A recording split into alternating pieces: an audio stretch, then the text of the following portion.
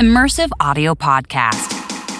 In conversations with industry thought leaders, practitioners, artists, academics, and entrepreneurs, discussing all aspects of this rapidly evolving industry, from art, science, and business to practical insights and project case studies. We aim to inform, educate, explore, and unite the community.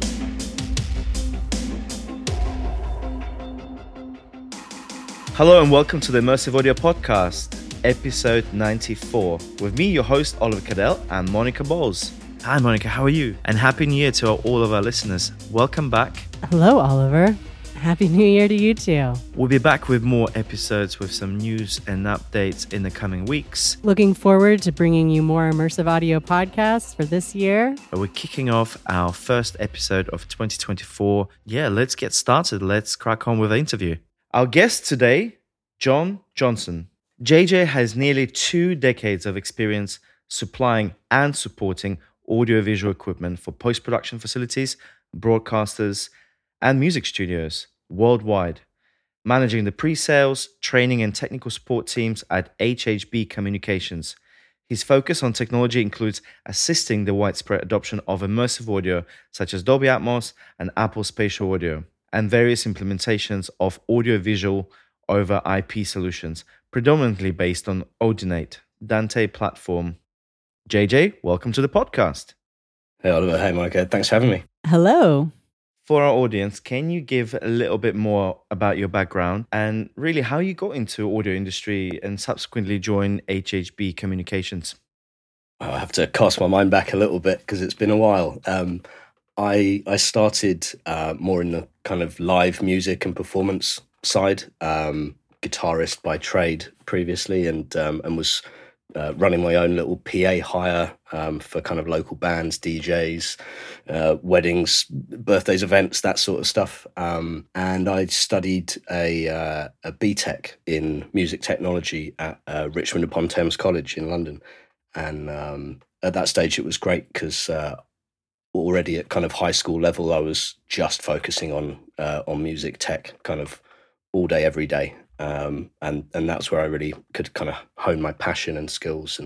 And that then led to a work experience, a series of work experiences and some summer work at, I was working at a company called Delta Sound, who are now actually part of L Acoustics and do sort of PA hire and event work. And then ended up looking at university options and separately also looking at kind of employment options.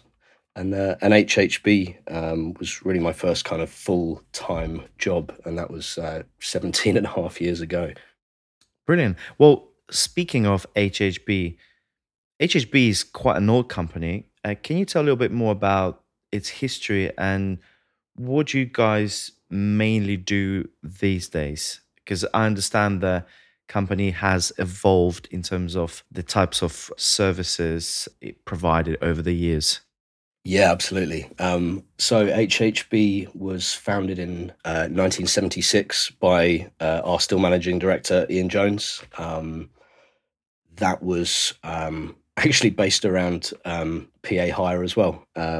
So HHB was the Half Human Band. That was where the name came from.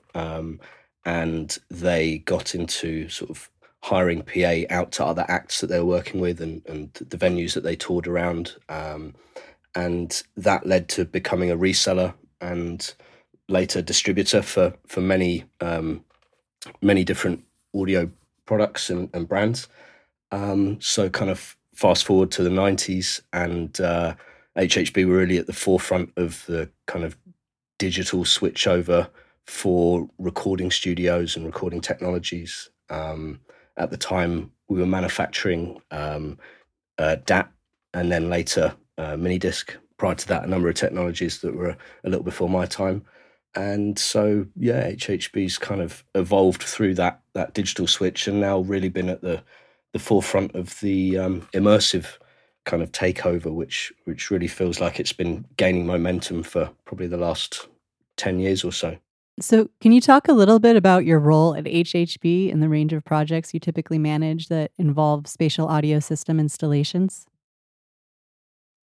So my role's a bit interesting in that it's multifaceted. So I manage the technical support department, which is a team of 6 um, who have a crossover between kind of pre-sales and technical consultancy, room design and system design and workflow, right the way through to the physical sort of execution of the installation, the commissioning, the calibration of systems, which is so important in multi-channel systems. And so the projects really range from individuals, freelancers, and immersive home studios, or even stereo. To be fair, right the way through major broadcasters, recording studios, educational facilities, and research facilities, predominantly in the UK, but also further afield.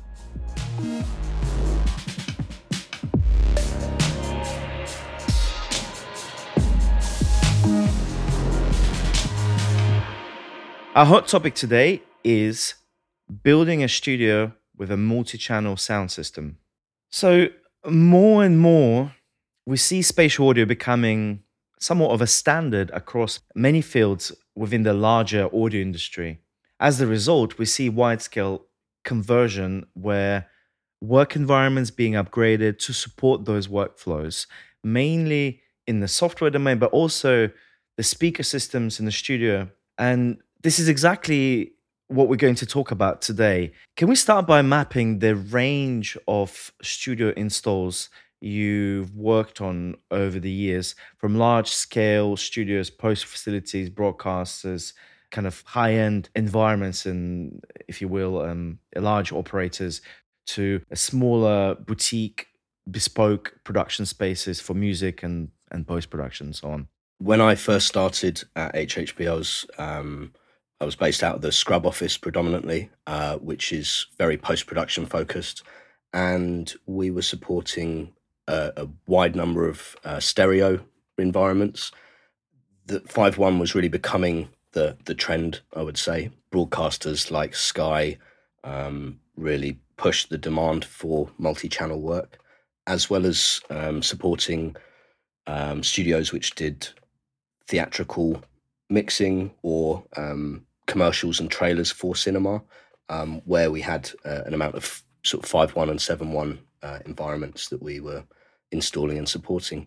And that's really just the demand for that has grown over the years, to the point at which your individual studios could well.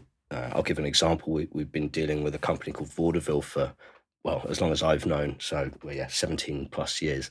It was pretty much a one-man band, a guy called Dan Jones, and that grew into 2 rooms, 3, 4. I think they're at probably 30 plus rooms across multiple continents now, as that work has grown, and we've seen clients crossing different disciplines as well. So them as an example was predominantly TV, comedy, drama, and factual stuff.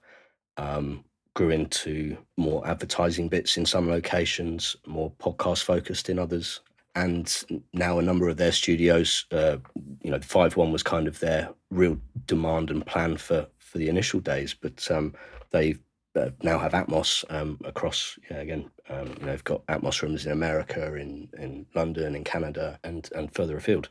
Our client base has grown. The big have gotten bigger. The middle ground over the years have suffered with various kind of wider world and financial bits, and recession. More recently, COVID changed how a lot of people use their audio nous, and maybe diversified into other fields. So we saw a trend of a lot of very experienced live sound engineers, where there wasn't the opportunity for live events, getting more into post-produced immersive audio. That kind of really happened around the eruption of sort of Dolby Atmos music, which, the home entertainment side had been a big growth for, your streamers, your Netflix, your Amazon, your Apple kind of stuff. But then it was just a whole new reinvigoration of clients that HHB on a music side have dealt with and supported for decades, but suddenly we were getting a lot of input from music studios who were being requested to deliver immersive mixing, and for Tidal, for Apple Music, for Amazon as well. So it was interesting that 4 or 5 years ago we were dealing with the streamers and getting kind of the immersive audio to be the pairing with the high definition and high dynamic range picture, and now it's really just exploded in the music space. And then more recently, I think education has been massive. The grants that are available, and also the requirement really for educational institutions to be up to date with the latest technologies, and immersive is a huge tick box for if students or prospective students are looking at what facilities those colleges and universities have available. What is your thought process behind assessing the client's needs and offering bespoke solutions? Can you describe a full process so audience can get detailed insights from initial consultation to the final tuning touches? Yeah, absolutely. We kind of we can come into a project at varying stages of decisions having been already made or not, and sometimes there's always constraints, and there's always going to be things we have to work around. Kind of your typical Soho environment is a great example of why the Dolby specifications and guidelines have to have a degree of flexibility in there, because there is no perfect audio environment. Just getting 5.1 into a space can lead to some issues, but there was a lot more scope in 5.1. When you're dealing with immersive, generally you're dealing with somewhere in the region of a dozen or more speakers, and that leads to obviously doors, windows, light switches, fire sensors, all manner of things, and that's before you get into the plant and aircon and other more substantial bits. And ceiling height is a really tricky one to work around, because it's the sort of thing you really can't change in many cases.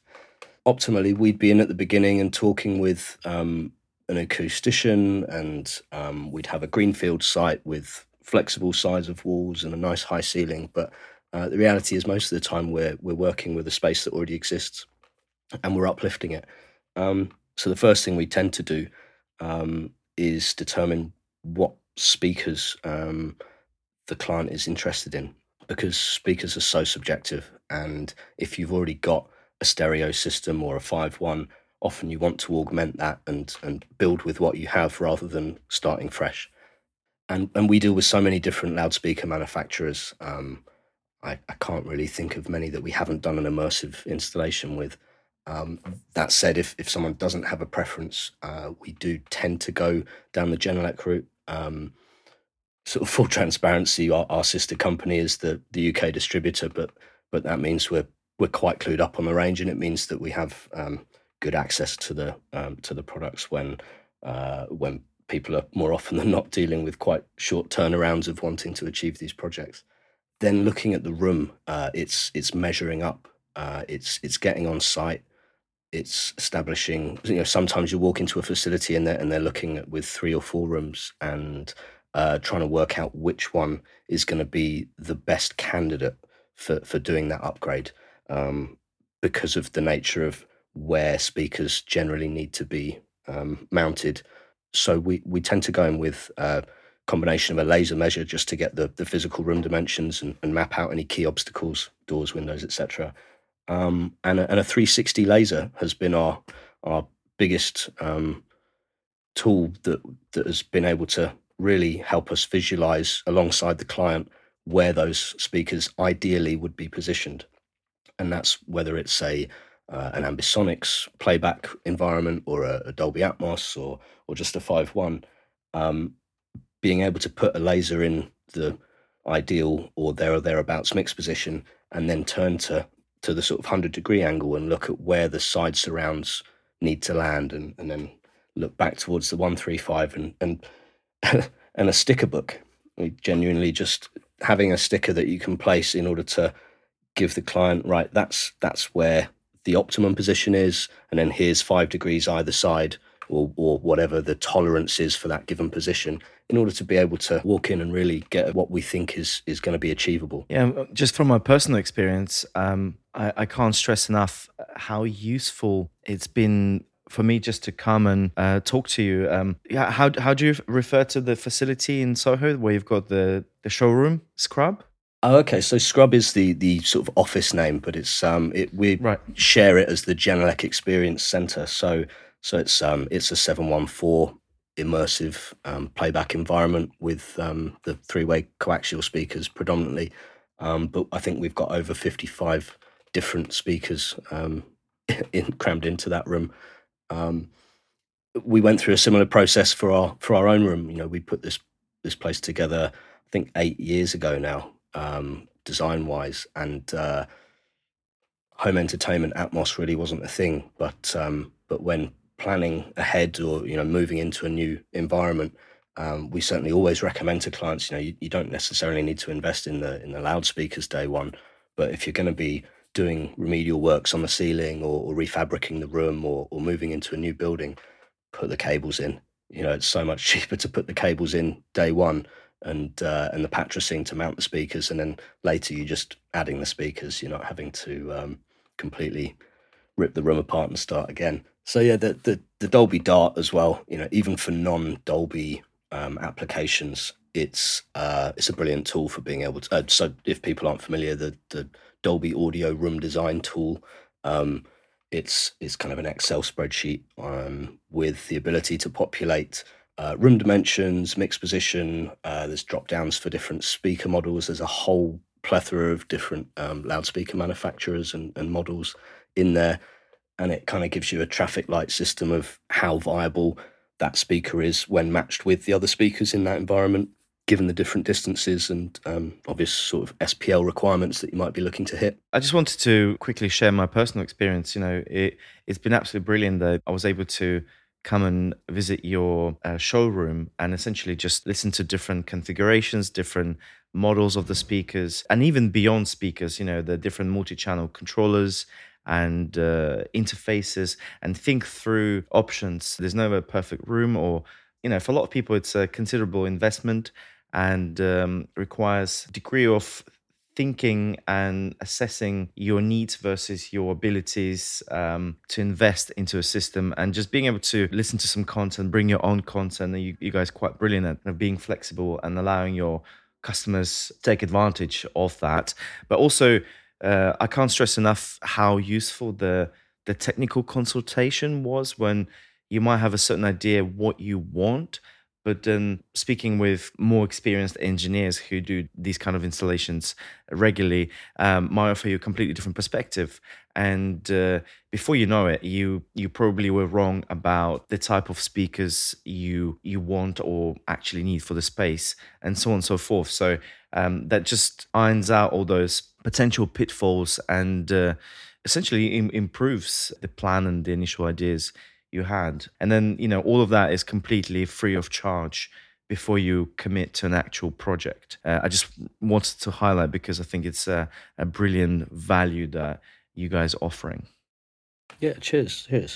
We have a lot of clients that we have long-standing relationships with, and they sort of trust us to really bring an honest opinion on it. And we're not going to try and sell someone something that's not required in that environment. And Dolby, I think, to be fair, I keep referring back to Dolby, but really for us, as the most content that is produced, the most elegant tool set, and the sort of the delivery mechanisms really means that in the world that I spend a lot of time, they are the go-to. And that's not to say we don't have a huge amount in the educational and research space that are doing ambisonics and MPEG-H and some of the more kind of open standards. But yeah, really with that, the recommendation is we've generally worked with most of the technologies and know sort of the pros and cons of the different monitoring options that you might have.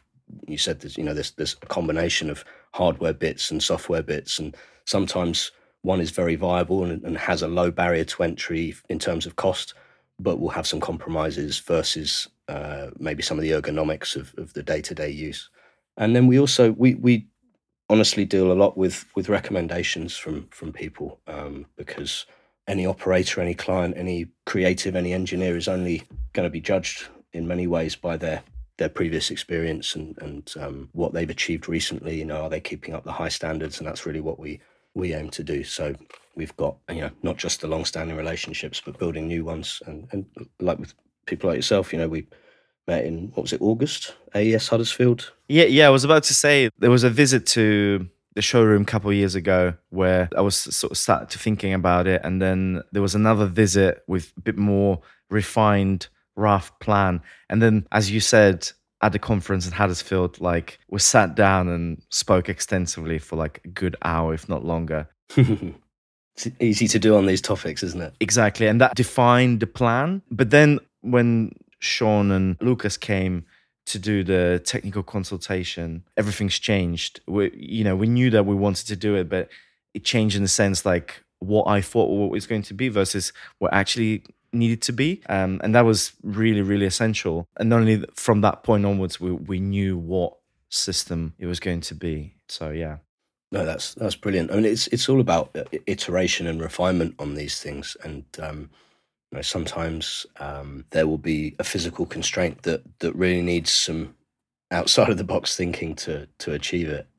We did a room for Caroline at Universal Music, who's based out of Abbey Road, and we weren't in a position where we could mount things to the structure in quite the way we would have liked ideally, and ended up building an exoskeleton of sorts, like a roll cage, that enabled us to get the speakers exactly in the positions that they needed to be in, and sort of building a technique like that.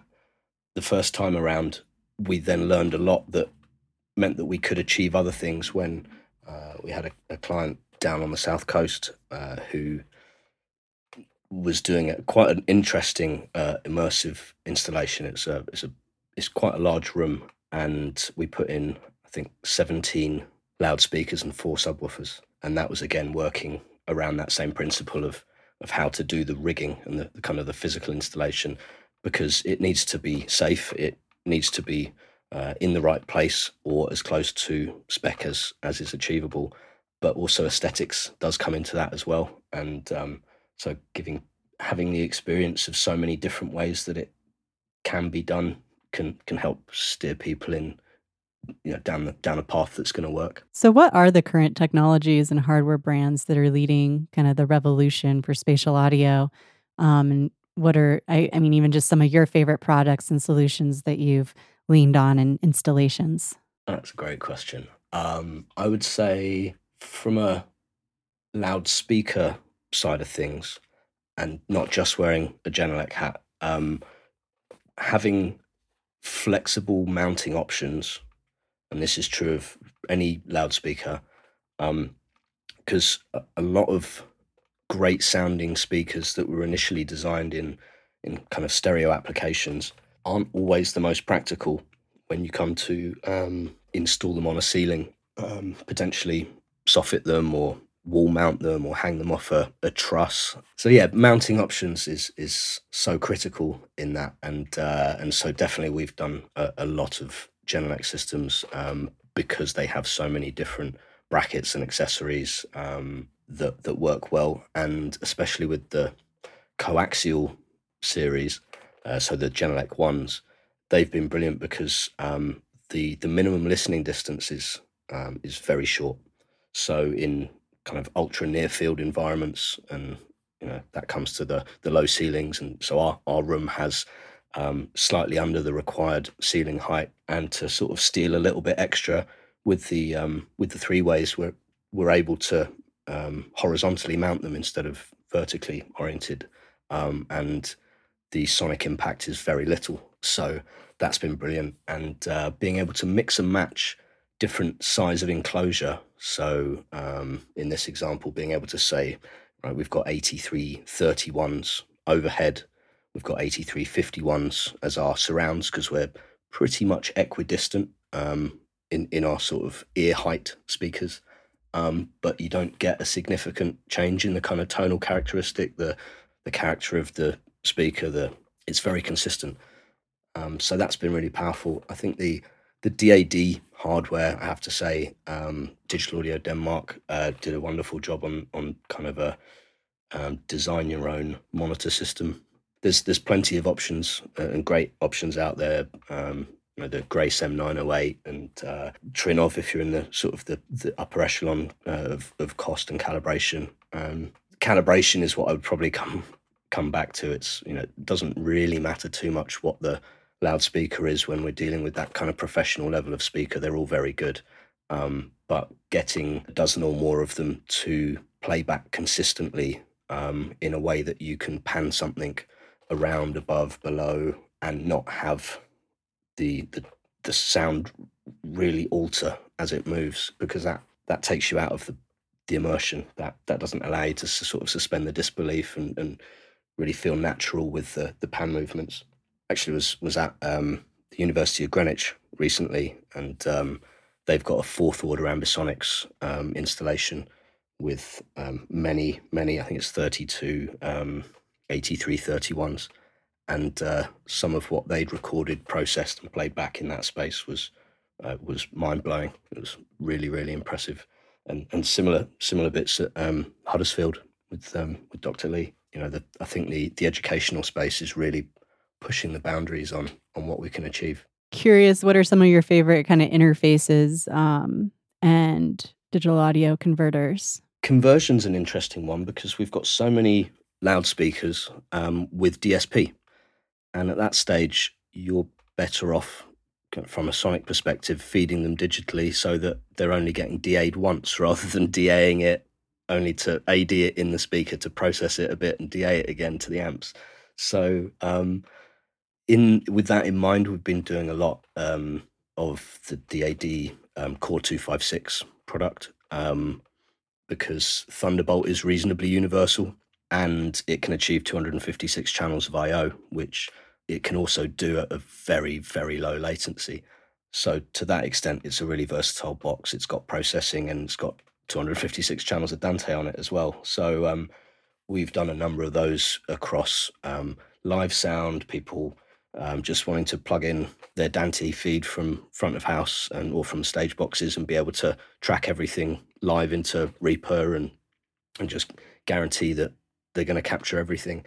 And we've done so much with Dante. It's been a bit of a game changer. It's not a new technology, but the adoption of it, particularly in post-production and kind of pro audio space, aside from live sound where it really had been more established, I would say, that really has been a game changer. And now in the broadcast space, they've got the ability to do Dante via the cloud. So their Dante Connect product, allowing us to leverage a lot with sort of cloud-based processing, and much as it doesn't seem it throwing loads of technology at stuff, but it's actually quite environmentally friendly by being able to be more efficient about where kit exists and when it's on. The sort of the power draw of speakers and physical infrastructure is something that is increasingly coming under the microscope for looking after the environment. And so some of the other tech that can reduce the amount of boxes you're running or are more efficient with how they, whether that's speakers that go to sleep when they're not in use or being able to switch off machines when you're not needing the processing. I think that's a big part of our sort of ongoing process of optimizing things. That kind of leads into our next question, talking about audio over IP. Like, how have you seen audio over IP kind of change, what is capable in these spaces, and especially kind of getting into building 3D sound systems and kind of, the wider variety of contexts within those spaces? There's so many ways of doing it now. It's great that you can use just standard analog speakers and have an ordinate AVO that is just sort of Dante in, audio, analog audio out. The main benefit in this is that we need less cabling or cheaper cabling, and we can leverage existing infrastructure in buildings because for the most part, a lot of existing whether it's an office space or a studio environment, usually there's there's some Cat 5, Cat 6, there's something with an RJ45 connector on it. And that means that we can send, hundreds of channels down a single connection, and then break that out. So that has gained us so much flexibility. So when you're then talking about a remote gallery that's playing back to a fourth order ambi room, you're basically talking about putting in the speakers that you want in the positions that you want, much cheaper infrastructure, and hosting it all off a network switch. And with that kind of IP base and digital signal chain tends to mean that there's some DSP involved, and that gives us the ability to either manually input some calibration and get the whole array kind of singing in unison, or utilizing more automated processes, which are becoming increasingly prevalent as well. There's kind of three main calibrations, I guess. There's like the fully proprietary, like a GLM system where it's automated. It's all Genelec ecosystem.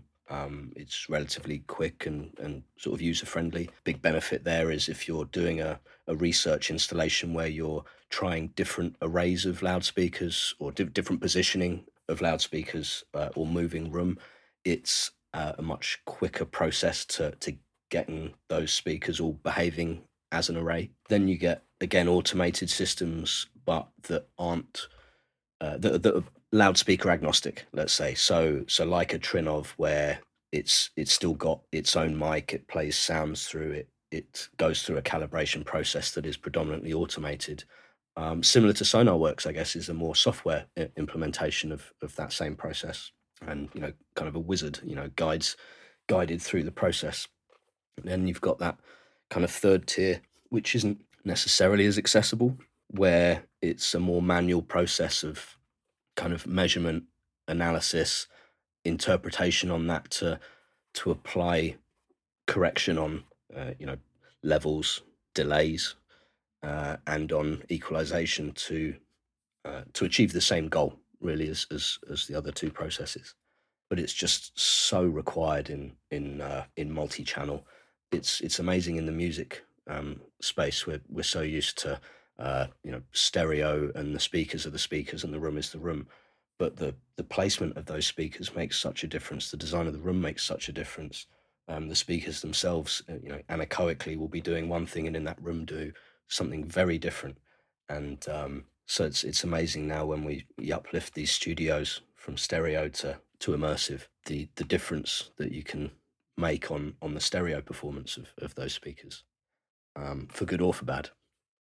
How important is to collaborate with yourselves, a engineering team, who install and tune the systems, versus going the classic DIY route, which might be more cost effective or fun for certain, and we're all guilty of that, but really often lacks a level of optimization that can affect the performance of the system further down the line?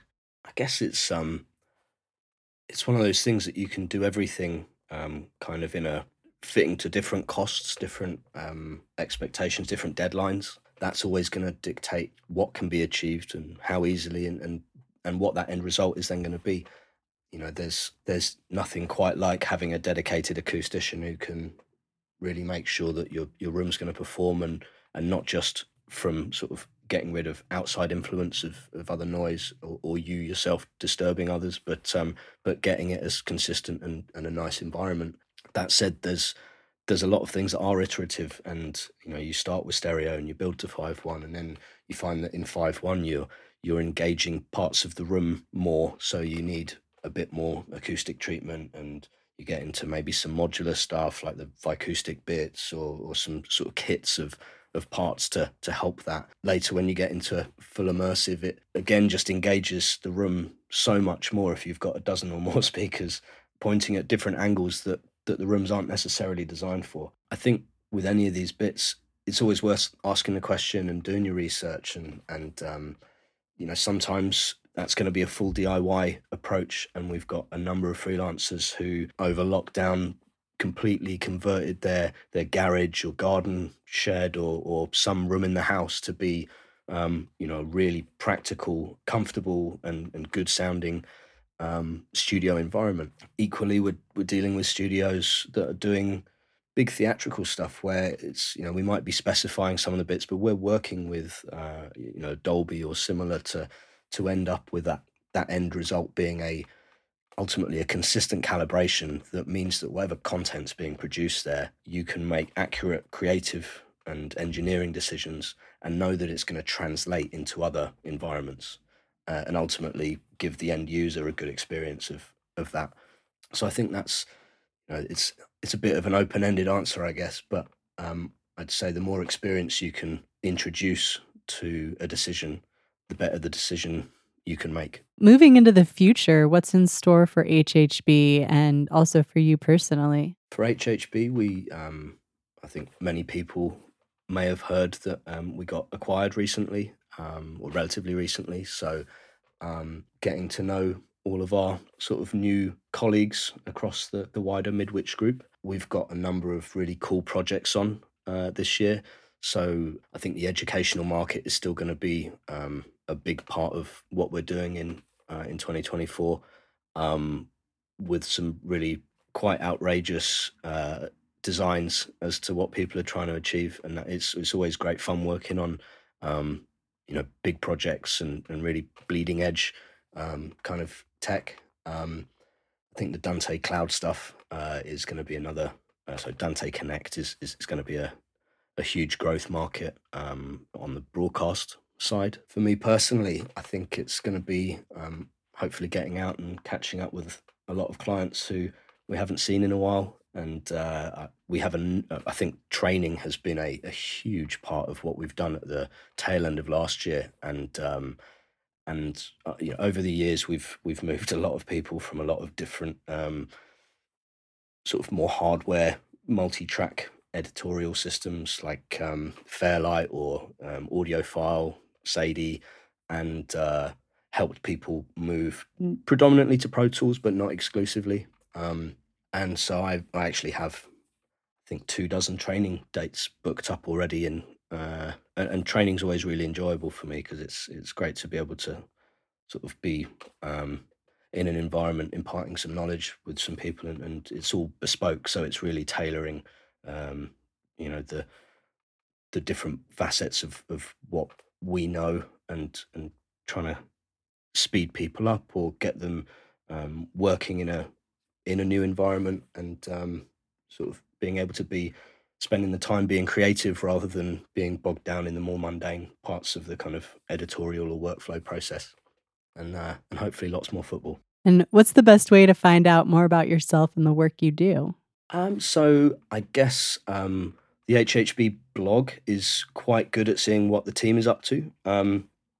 There's usually a couple of installs a month where at least one of them will be something completely different. That's a great way to also see. We try and stay on top of major product announcements from not just the brands we work with, but just cool or really useful stuff. Audio Movers was a recent one that I was exposed to with their kind of spatial audio monitoring plugin. We've been working with sort of different ways of doing it via routing through Logic and a template in there. But it's so important to reference things on in the environment that your end user is going to be listening to it. So being able to listen to spatial on headphones the way that Apple are going to deliver it was a bit of a game changer. Back to the question, I guess LinkedIn is probably the other route to see some of the projects more specifically that I'm on, and some of the other sort of industry talks and education posts and bits that I have a passion for. What I would say is, we've got head office in Willesden with a 714 Jenny system and loads of other toys. And we've got the Scrub Genelec Experience Centre in Soho. It was technically Fitzrovia, W1, just off Oxford Street. We've got a link that we can share through that is kind of a book a demo campaign that we've got going on. Yeah, if you've got a project that's that you've been thinking about to sort of look at an upgrade, dip your toe into Immersive, try and demystify some of the tools and the kit that's around there, or have a listen to some of the fantastic speakers we've got in the room, feel free to reach out. We'd love to speak with you. And similarly, any educational facilities that are looking to sort of engage more, we're always very happy to have that conversation, because I think it's so important. At the minute, there's a complete sort of lack of engineers and talent, and we've been very lucky with the relationships we have with many of these sort of educational institutions, and several of our engineers. So Lucas, who did your install, Oliver, he came highly recommended from the University of South Wales, where we had done a Dolby Atmos install probably 6-7 years ago. I think we need talent. This industry is growing, and it's also not the most diverse. And the only way to improve that is to get more people interested in sound earlier in their life, and try and nurture that talent. What piece of advice could you give that helped you in your career? Another great question. I would say, for me personally, people in audio, it's a passion, right? And it's also a relatively small industry. I think it's so important to be out in, to be accessible and to be communicating with everyone, and I think being a friendly face and trying to help people has always been, I grew up doing the tech support side more so than the sales or product side, and still continue to. And I think it's so important to be there to look after people, and I think that and working hard at it, and sometimes you have to really go the extra mile and stay late and get that thing fixed. But there's always someone that's going to be very, very grateful that you did that, and that's going to get you the level of sort of respect and recommendations and opportunities that I feel have kept me in this industry for as long as I've been here. JJ, it's been an absolute pleasure. Thank you for talking to us today. Thank you so much. Yeah, cool. Thanks for your time. It's been brilliant. If you enjoy the podcast and would like to show your support, please consider becoming a Patreon. Not only are you supporting us, but you will also get special access to bonus content and much more. Find out more on our official Patreon page, www.patreon.com/immersive audio podcast. You've been listening to the Immersive Audio Podcast, hosted by Oliver Cadell and Monica Bowles. This episode was produced by Oliver Cadell and Emma Reese and included music by Rhythm Scott. Got an idea for an episode or want to comment on something we've discussed recently? Drop us an email at podcast@1618digital.com or find us on Twitter at iAudioPodcast. If you've enjoyed our show, head to our page on iTunes and leave us a review and rating. It really helps us out. Visit immersiveaudiopodcast.com to access show notes and other episodes, and subscribe on your favorite podcast app. Thanks for listening.